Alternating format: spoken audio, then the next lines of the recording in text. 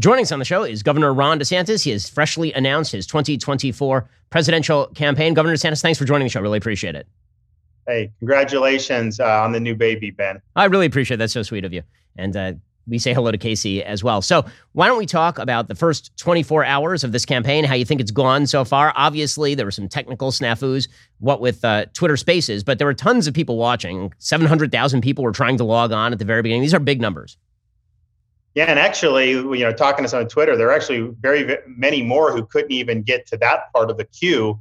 And so it caused their system to basically melt down, and they've never seen anything like it. So I think there was a huge amount of interest. Part of the reason we did do it this way is because we figured with Elon involved that would reach a wider range of people than would just do a traditional campaign rally. And so there was a lot of buzz generated.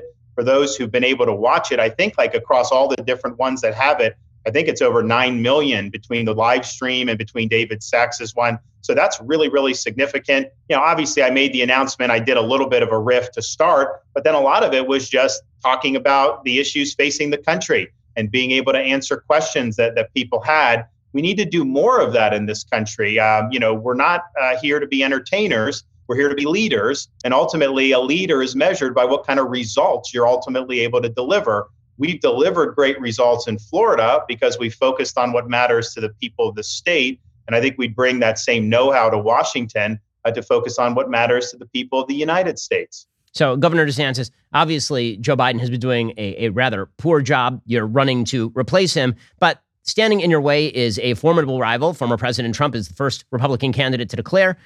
So far, nobody's really laid a glove on him or drawn a strong contrast between themselves and President Trump. In sort of the national polling, he's up pretty significantly. So how do you see a difference between your candidacy, what you've been trying to do, your record, and President Trump? Well, I think it's interesting because he's been attacking me by moving left. So this is a different guy than 2015, 2016.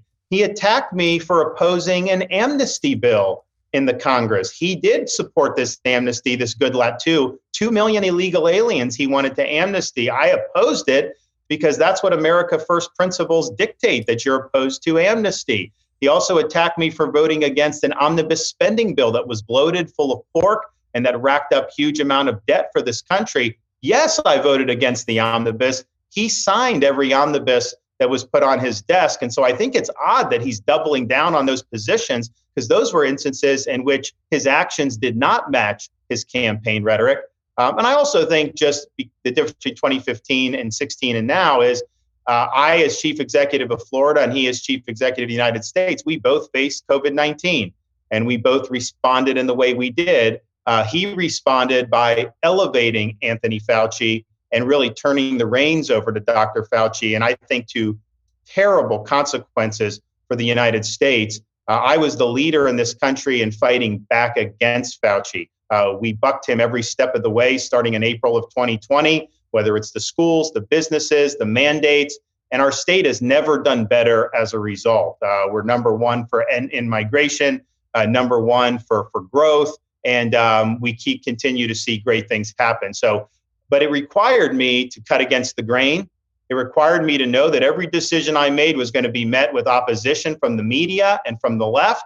But you do what's right and you don't let them cow you. And so I think Fauci should have been fired. And I think the fact that Donald Trump gave Anthony Fauci a presidential commendation on Trump's last day in office, that was a gut punch to millions of people around this country who were harmed by Fauci's lockdowns. Governor DeSantis, today, the president actually attacked you by suggesting that Andrew Cuomo had done a better job in New York, which is sort of a shocking thing coming from a president who's declared that he is the enemy of the left when it comes to COVID. Andrew Cuomo, of course, did not do a better job. He's been citing statistics suggesting using sort of absolute numbers of people who died per state as opposed to looking at population adjusted, which, of course, seems deeply dishonest just on a statistical level. What's your take on those attacks?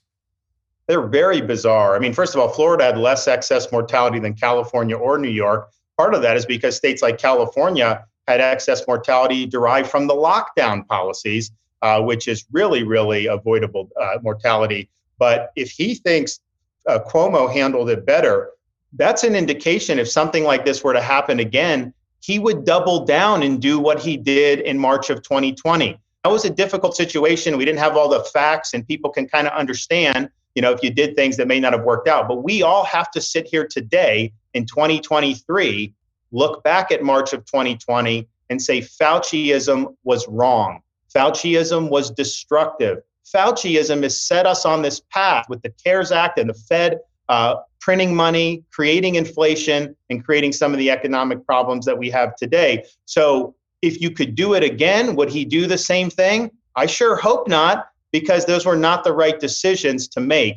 And I've said very clearly, if I'm president, somebody like Fauci is in the government, I will bring them in and I will tell them two things. You are fired. You know it's always bad for you? Big tech grabbing your data. Here is the thing. All those big tech services, the ones who say they're free, they're not really free. They're grabbing your data and then they're selling those to various advertising agencies, or they're gathering data on you for their own purposes. They're also working hand in glove with the government and handing over that data to the government if the government requests it. Plus, you got hackers who are looking at your network to try and grab your data. So why not protect yourself the way that I do with a VPN, namely the best VPN on the market, ExpressVPN. ExpressVPN is an app that anonymizes your online presence, making it much more difficult for big tech companies to track and sell your data. ExpressVPN also encrypts 100% of your network data and protects you from cyber criminals. I use ExpressVPN on literally all my devices, my phone, my laptop, even my Wi-Fi router. If you, like me, believe that your online activity is nobody's business but your own, get the VPN I trust at expressvpn.com/BenYT. Use my exclusive link, expressvpn.com/BenYT. Get an extra 3 months for free. That's expressvpn.com/BenYT and protect yourself the smart way today. So Governor DeSantis, one of the other areas where Donald Trump has tried to draw a contrast, he's been suggesting that there are high crime rates in the state of Florida. Obviously, he speaks as a sort of law and order candidate. But we were all present for 2020 and the National Guard was not deployed despite massive rioting in America's major cities. You, as governor of Florida, actually took some pretty strong positions on crime, up to and including providing stipends for incoming police officers. Maybe you can talk about that a little bit. Well, first of all, Florida's crime rate is at a 50-year low. That's just a fact. And it hit a 50-year low during my administration. But a lot of that is because local people, local government, local law enforcement have done a good job. But it's hit a 50-year low while crime has been spiking in other places around the country. So we're counter trend for what's been happening in the United States. One of the main reasons families have moved to Florida since I've been governor is because of public safety, because they know we're a law and order state. So that's delusional to say that somehow Florida, has bad crime. And you can see that in the migration patterns. People are leaving high crime areas and they're coming here. When the Floyd riots were going on in Minneapolis, I called out the National Guard in Florida immediately. I had state law enforcement deployed. We work with our local partners. We said very clearly, you're not burning cities down here. We'll put a stop to it if it happens. And sure enough, it didn't end up happening. We've also enacted legislation to crack down on rioters with tougher penalties and to prevent local governments from defunding the police. But I think one of the things that we've seen is, under the Trump administration, he enacted a bill, basically a jailbreak bill. It's called the First Step Act. It has allowed dangerous people out of prison who have now reoffended and really, really hurt a number of people. So one of the things I would want to do as president is go to Congress and seek the repeal of the First Step Act. If you are in jail, you should serve your time. And the idea that they're releasing people who have not been rehabilitated early so that they can prey on people in our society is a huge, huge mistake. So Governor DeSantis, one of the big questions that comes up in the presidential election, happened in 2020, I'm sure it'll happen again in 2024, is Donald Trump claims that the 2020 election was rigged. And this raises a question. Even if you believe that that's true, how do you plan to reverse that sort of thing? If you're worried that the voting rules have changed, how do you plan to actually win, given the fact that 2020 didn't go the way that Donald Trump wanted it to go? Well, you obviously in the state of Florida took a very different tack, and you can see the results. You can see a 20-point shift between 2018 and 2020. Can you talk about your sort of on-the-ground strategy and how that would be different from what President Trump did in 2020 running against the Democrats? The left is going to throw the kitchen sink at any Republican. You've got to be ready for that. So in 2020, we saw these states, largely because of the Fauci state of emergency for COVID, they used that as a pretext to change the rules, the way voting happened. They embraced this mail balloting and ballot harvesting. Of course, I think that that's wrong. But if I were the candidate, I would have gone in and combated that, either had our people doing the same ballot harvesting or been more aggressive to try to head that off in terms of some of the legal challenges. I also look at how the federal government colluded with some of the tech companies to censor information like the Hunter Biden story. That's election interference. It's totally unfair. But I would also point out that was Donald Trump's FBI and Donald Trump's DHS that was doing that. He didn't have control over his own agencies. If somebody in my government were doing that, they would have been fired the next day. And so you've got to take the responsibility as the candidate to shape the battlefield in a way that's going to be most advantageous to your side winning. So what I'll do, obviously in Florida, we did it very effectively, but nationally, you look to see what the rules of the game are. Yes, we banned ballot harvesting in Florida. That's what you should do. Yes, we banned Zuckerbucks in Florida. That's what you should do. However, not every state has done that. So if you're in a state like Nevada, that's a mass mail balloting state with ballot harvesting and Zuckerbucks, we will have organizations in place so that we can exploit that system. If you have it in Wisconsin, we will have organizations in place to exploit that system. I think telling people not to send in a mail ballot is a huge mistake, and it ends up reducing the pool of prospective voters. In Florida, we focused on some of these low propensity voters in my reelection. They usually vote in presidential. They don't always vote in midterm.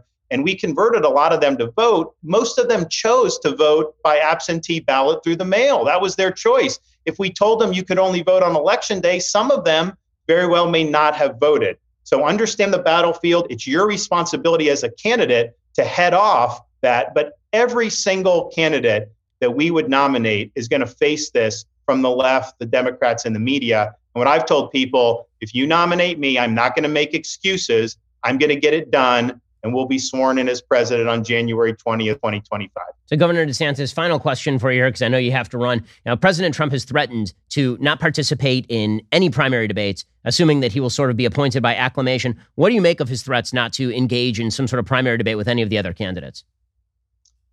Well, look, I mean, I'm a blue collar kid. I started working for minimum wage. And I learned very early on, I'm not entitled to anything. You got to earn it in this world. And I think this nomination is something people have to earn. Nobody's entitled to be nominated. And so I intend to earn it.